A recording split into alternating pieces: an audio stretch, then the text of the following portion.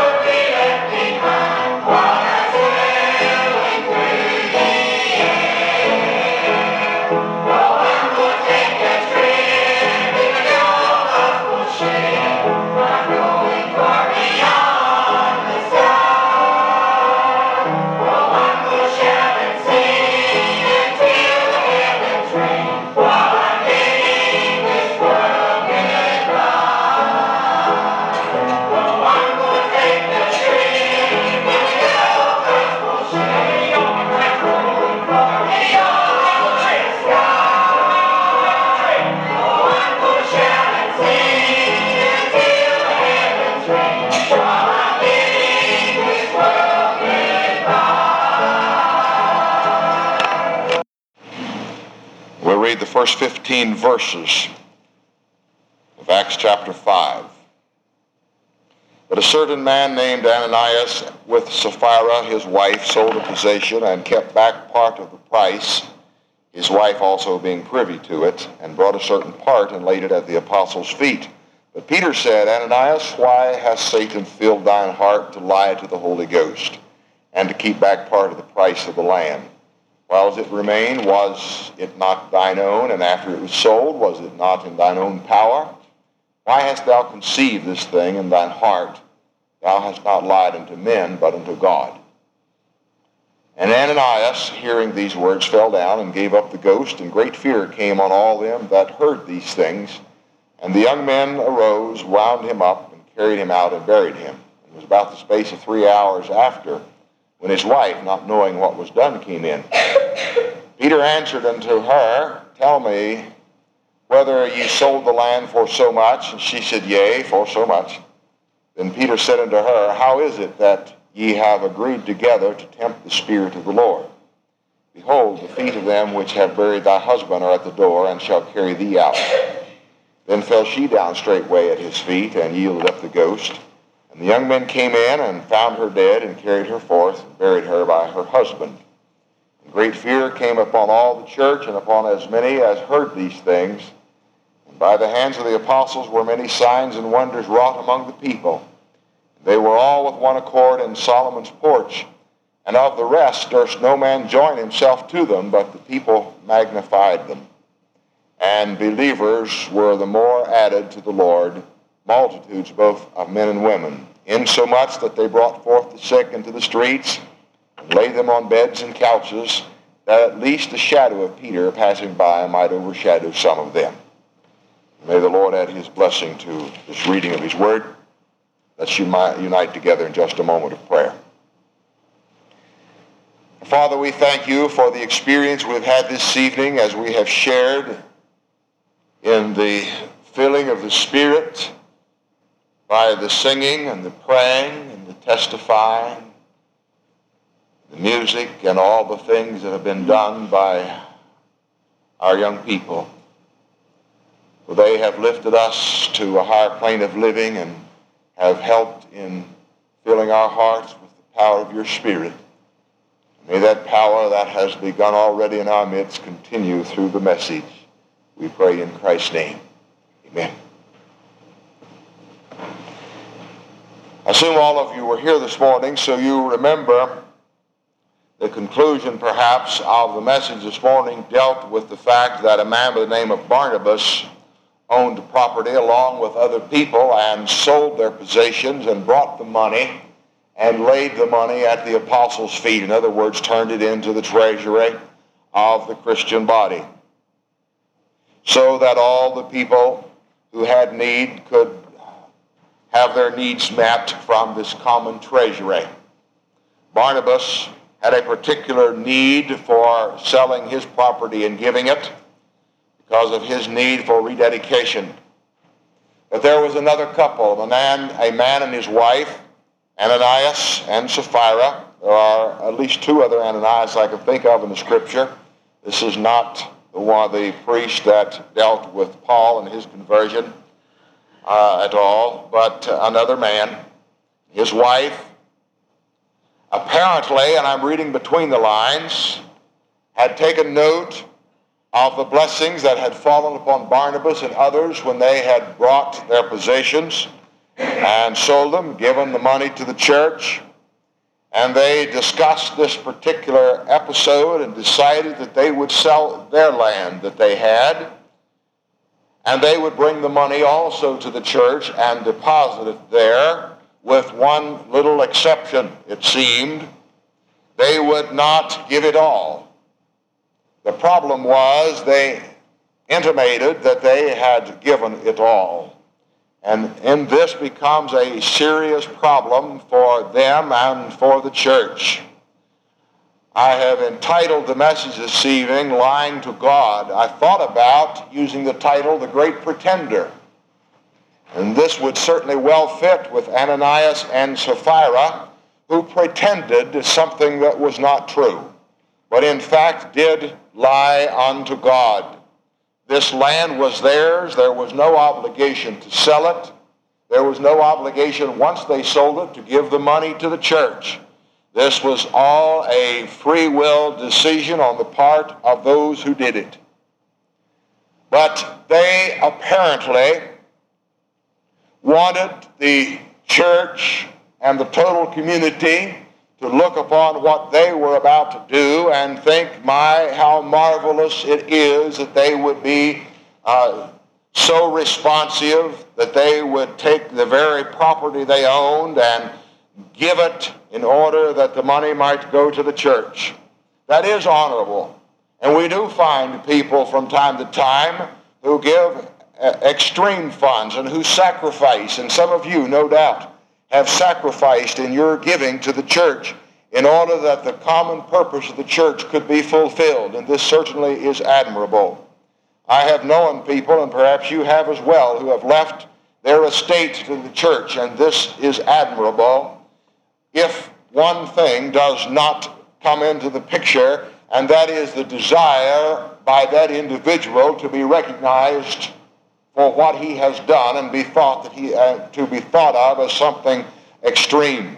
I'll never forget a church in Indiana when I was pastoring out there. I was not a pastor of the church, but a lady left her entire estate to the church, but she put a qualification upon her giving, and that was that there would be a plaque put in the foyer outlining all that she had done for that church. And the church met in business meeting to discuss what to do. These many thousands of dollars would be available to the church if they would do the one thing that she had requested in her will, that this plaque be made and placed there in the foyer outlining her contribution to the church. The pastor of that church asked a group of pastors as we met one time what to do. How should the church react to such conditions? Well, it wasn't for us to say, but my comments were I would turn down the bequeath. I would not accept her money. The estate would have to do something else with it, because I do not believe that the church is a place to honor man. The church is a place to honor God. And whatever we do when it comes to the giving of our little, of our great, certainly ought to be done in such a manner that it is not our intention to receive any reward, and the same thing comes from doing anything else, from preaching or from teaching or from being any officer in the church. Our purpose ought not to bring recognition to ourselves, but our purpose ought to be to bring honor unto God, and that only.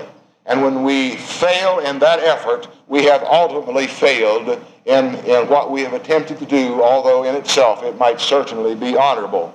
This, it seems to me, is where Ananias and Sapphira had gotten themselves. They thought that they could receive some real recognition out of this particular episode, and they were not willing to give it all, but they were going to pretend that they had given it all, and they were going to keep a portion of it back. They could have kept the whole thing, as we have already noted. They didn't have to give a dime, but nevertheless they had determined that they were going to get something out of it themselves. Now, there is one person that we must live with besides the Lord, and that is live with ourself. And you have heard it said over the years, to thine own self be true. I wonder how Ananias could possibly have gotten up in the morning and looked himself in the mirror as he shaved and thought, I deceived the church, I deceived Peter, but more than that, I attempted to deceive God. And of course we know that God cannot be deceived, for he knows all things. He was a person who was intending to appear to be hot when he was nothing more than lukewarm. He wanted to show himself to be something that he was not. This is one of the problems that we have during and after a revival. It's very easy for us to get pumped up and excited during a revival meeting, and people are on fire for the Lord and are really going to church. But it doesn't take very long till we begin to see those hot and cold people begin to drop by the wayside. They're only here during the hot times. And when it gets down to the normal, everyday episodes of life, we don't find that kind of excitement in one's life when it comes to the church. I've been pastoring for 30-something, I forget, 4 years maybe. One of the things that I have discovered is that there are a lot of excited people when the pastor is new on the scene. And everybody is all pumped up and ready and raring to go. And we find all of these people who want to hover around and support the pastor and appear to be somebody of some influence and importance and encouragement and support for the church that can be depended upon. But I learned a long time ago, those hot people suddenly turn cold when things get tough. It is that person who does not necessarily make a scene, who does not pretend to be anything, but is always there, day in and day out, with perhaps quiet support, but you know it's there. This was not what Ananias and Sapphira were. They were the ones that would come rushing in and say, yes, sir, we'll set the world on fire. But no, sir, the world is too green to burn, and we're not willing to give our money to see to it that it gets on fire. This was their problem. And so we have this within the church. And so here they come, and Peter knows the situation, and he calls Ananias aside and says, why did you lie to the Lord? Did you keep back a part of the price of that land? The thing he says is that Satan has filled your heart. Do you notice that? Satan has filled your heart. It seems strange that Satan would fill the heart of a Christian. But Satan does that very thing. Christians are not immune from Satan working on them. And Satan will endeavor to fill the heart of a Christian to be deceptive, to be pretensive, to appear to be something that a person is not. We have the power as Christian people to say to Satan, get away from me, depart from me, do not bother me. You've got that power. Do you know why you have that power? Because the Holy Spirit has taken residence in the heart. And the Holy Spirit gives you the ability in the name of Jesus Christ. You can turn to Satan as Jesus did and say, get thou behind me, Satan. There is not one of us that has to listen to Satan. The only time we listen to Satan is when we want to. We don't have to. We can reject it. Ananias was not a man who rejected it. Ananias listened to what Satan had to say, and Satan filled his heart with deceit. And Peter said, you haven't lied to me, you have lied to the Holy Ghost. One of the things that we forget, I think, is that we cannot deceive God. We cannot really lie to him because he already knows everything there is to know about us. But here he tried it. Now in verse 4, Peter makes note to Ananias that this was all his land. He could do with it whatever he wanted. You know, there's one thing about God that we can take to the bank if we want. He will respect our property. Listen to that. He will respect our property. If we do not want to give our property, we don't have to. There is no place in the New Testament that requires one dime from anybody. The Old Testament law said you will give 1/10 of your entire possession to the Lord. You'll give it. By law, they had to pay it. The Old Testament was that way. In the New Testament, we don't find that. We do find the same principle. But the principle is simply that, a principle. The Lord loves a cheerful giver. Whereas the Old Testament required the paying of a tithe. If you pay a tithe today, you do it because your heart tells you to do it. You want to do it, not because God says you give it or I take it. Because God won't do that. What we give today, we ought to give perhaps more than the tithe, and many people do. I have known people that would give 20, 30, 40, 50% of everything they ever earned into the church in order that the activities of the church might be advanced, the gospel might be preached, and so on. But there is no place that requires that, because it is thine own, says Peter to Ananias, and you could have done with it as you wanted, but you elected to give it. Now, as we give, and we ought to be doing it with a cheerful heart, with the desire that whatever it is, small or great, that it be given in order to advance the cause of God's kingdom. God does not covet. He does not want our money. He wants us. Do you see the difference? He wants a committed life. A committed life will involve for that person the commitment of his capabilities physically, however how small or how great it is. God loves a cheerful giver, not one who does it begrudgingly, and Ananias was a begrudging giver. He gave it in order that he might get something in return, and as a consequence of his attitude, he lost his life. God does not need, nor does he want our physical capabilities. But there is one thing about providing finances that we have to the church, and that is that we need to give. We need to give. We can be blessed of God. He said, bring you all the tithes into the storehouse, and prove me now herewith, saith the Lord of hosts, if I will not open the windows of heaven and pour you out a blessing that there shall not be room enough to contain. Go back in Malachi chapter 3, and I think it's verse 10 for that. What did he say?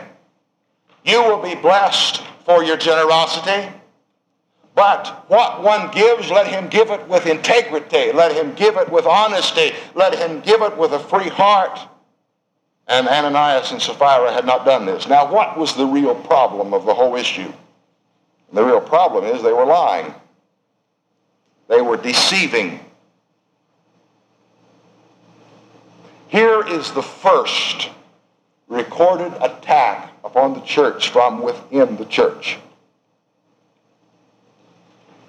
We spend a lot of time and effort fighting alcoholic beverages, prostitution, organized crime of every nature.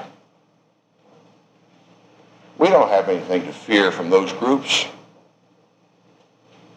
Tell me when a tavern downtown Madison has had any effect of any consequence upon the Olive Branch Baptist Church.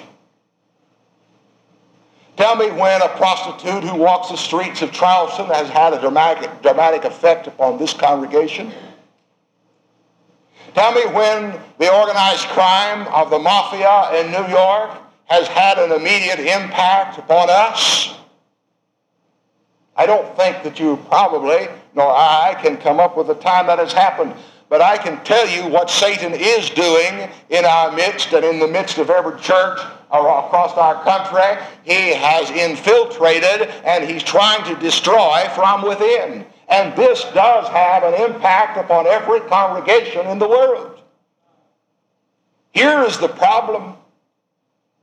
We have forgotten that the real problem is within the church, within my heart and within your heart, within our lives, when we are being deceptive and we're lying to each other and we're lying to God about our relationship to the Lord Jesus Christ. There's where the problem lies. Let's fight the real problems that we have and quit worrying about all of these issues that don't have any real impact upon us. Although I grant you that we ought to be concerned about organized crime and prostitution and alcoholism and all the other things that come into this world that affect people, but these are issues that we can fight organized with other groups, of course. But the real issues that we have to deal with lie within the heart of the people within the church. Now, am I being tough? I don't know. I hope so, because this is exactly what I think and believe. Here's where our problems are. This was the problem in the beginning of the church here with Ananias and Sapphira. And God made an example of this man and his wife in order that he might reveal exactly what he thinks about deception, what he thinks about lying, what he thinks about people who are pompous, what he thinks about people who put themselves up to be something when they really are nothing at all. What he thinks about a person who would say, I'm giving all that I have to the church. I surrender all to him I owe. When we don't do that at all, we only surrender just a wee little bit, and we want that to look like our all. See, there's the problem. And we all face it, and we all deal with it, I'm sure.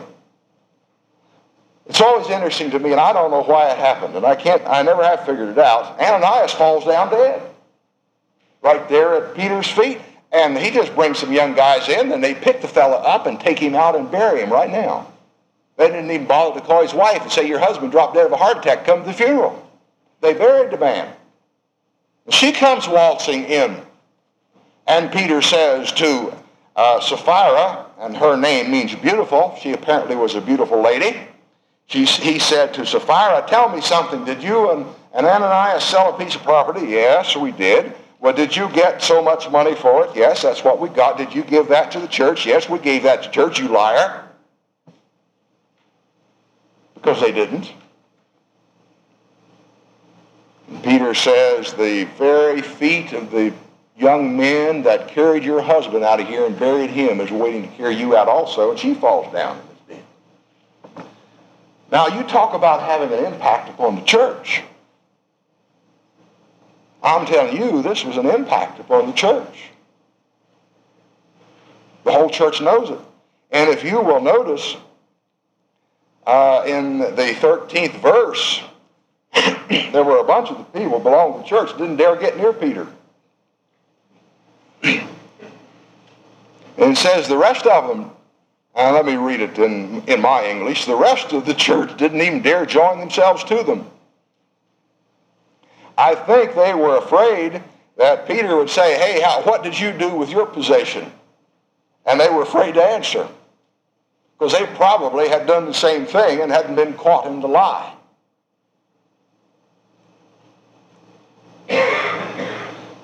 Peter accused them of tempting the Lord.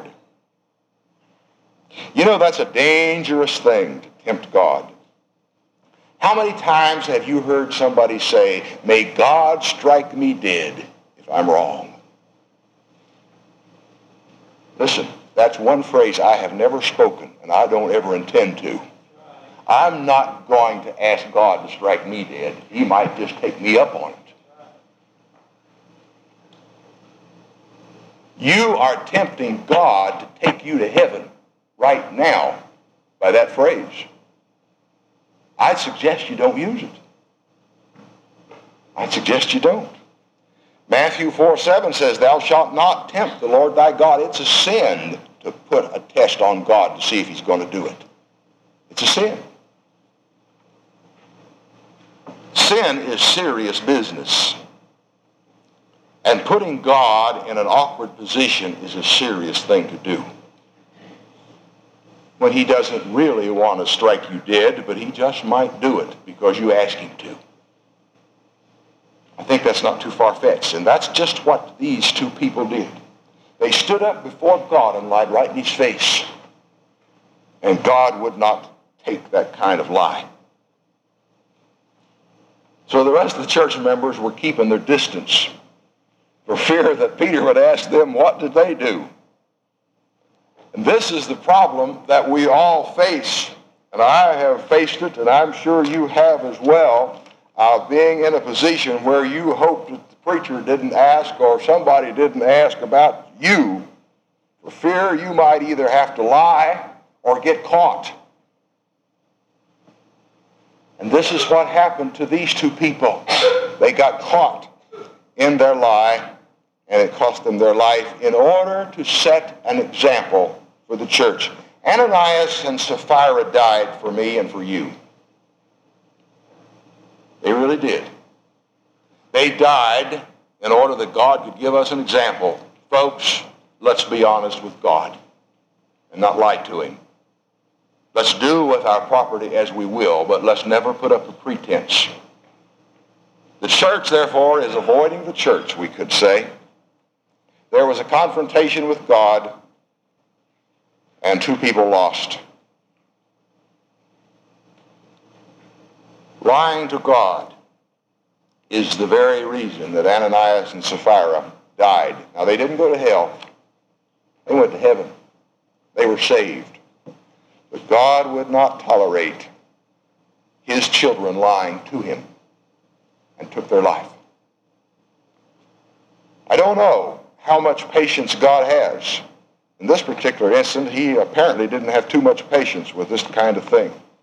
And I've wondered many times, how can he possibly have patience with me when I have been as wayward and as unfaithful as these two people were in some area of my life? And I think it's important for us all to realize that when we're dealing with the real issues of life and our relationship to the Lord Jesus Christ, we better be honest. We better be honest, because God sure does know. He surely knows. Tell me, said Peter, did you sell a piece of property and give all that money to the church? Ananias should have answered, yes, we sold the property. No, we didn't give it all. We gave a portion. They would have lived. But they lied to God. God was tempted beyond his willingness to bear. As we deal with our lives in relationship to God, There's two people we need to be honest with. One is ourselves. We ought to be able to look ourselves in the mirror and be pleased with not just physically what we see, but spiritually what we know. And secondly, we ought to be honest with God so that when we go to Him and offer our prayer, we don't have to be ashamed because we're honest with Him. Shall we pray? Thank you for listening to today's message. If you like what you hear, hit the subscribe button. You'll receive automatic notifications and downloads when a new message is added to the podcast. Also, please leave a 5-star review and take the opportunity to share stories, memories, and appreciation for James Sheets and how God used him to impact your life. If you'd like to know why and how this podcast got started, check out our first episode. Lastly, if you want to donate to help offset the cost of operating this podcast, you'll find a link to our PayPal account in the podcast description, and email us at james.sheets.podcast@gmail.com. Thank you for listening, and remember to trust in God for today and for all of your tomorrows.